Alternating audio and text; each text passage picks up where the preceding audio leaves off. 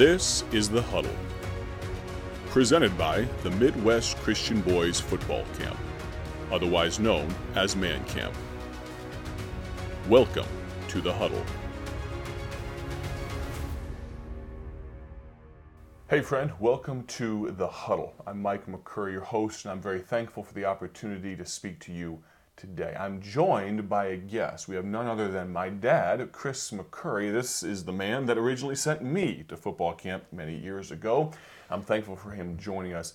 We've got a short period of time, but talk to us for just a moment about your testimony of salvation, how you came to know the Lord. The military, I was active duty Army, and the Army sent me over to Korea, and through the ministry of the Yongsan Baptist Church, which was started and led by Brother Mike Hall, who is familiar to football camp, who is very familiar to football camp, introduced us, well, not just to football camp, but through that ministry, I got to know Jesus Christ as my Savior.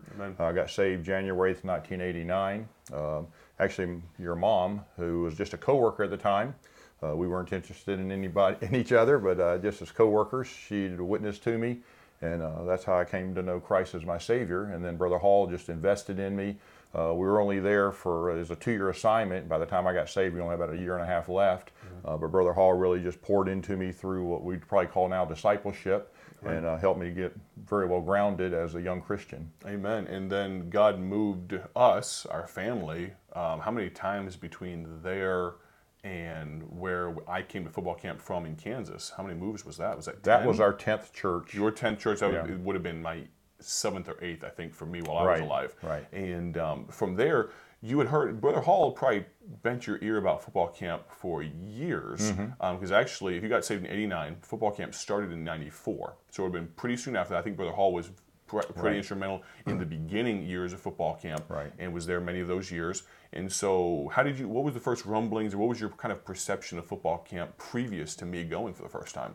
Well, so when the Halls left Korea, they left right before we did. Their 2 years was up.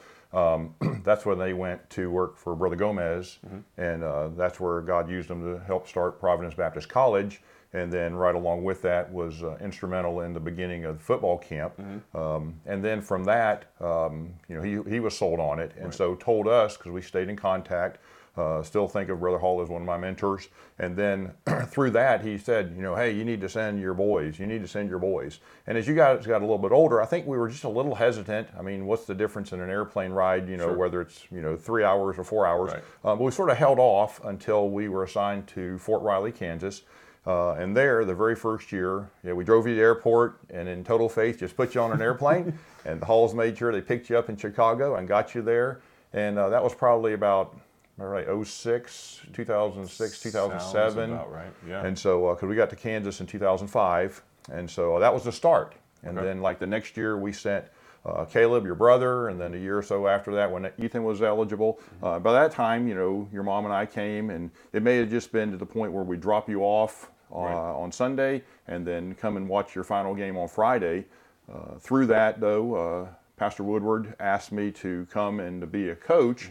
And my initial reaction is, okay, I know a little bit about football, but I've never coached. And he said, Brother McCurry, I don't want you here. I don't care about that. For that purpose, he said, I want you there for your leadership and how you can influence young men. Amen. And to know now, I think we've had a total, this will be probably your 10th year coming in coaching, and to see how the opportunity, like you just said, the opportunity to influence the generation of young men as all of these coaches have the opportunity. What a privilege it is. We're going to continue this conversation with Chris McCurry throughout the remainder of this week. Let me encourage you, if you're not already registered, go to mancamp1994.org. That's mancamp1994.org. You can see the promo video, if you will, see a little bit more about football camp, have some questions answered, and contact us if you need to. Thank you for listening to The Huddle. Join us tomorrow. Thank you for listening to The Huddle. You can find more information and register for Man Camp online at mancamp1994.org.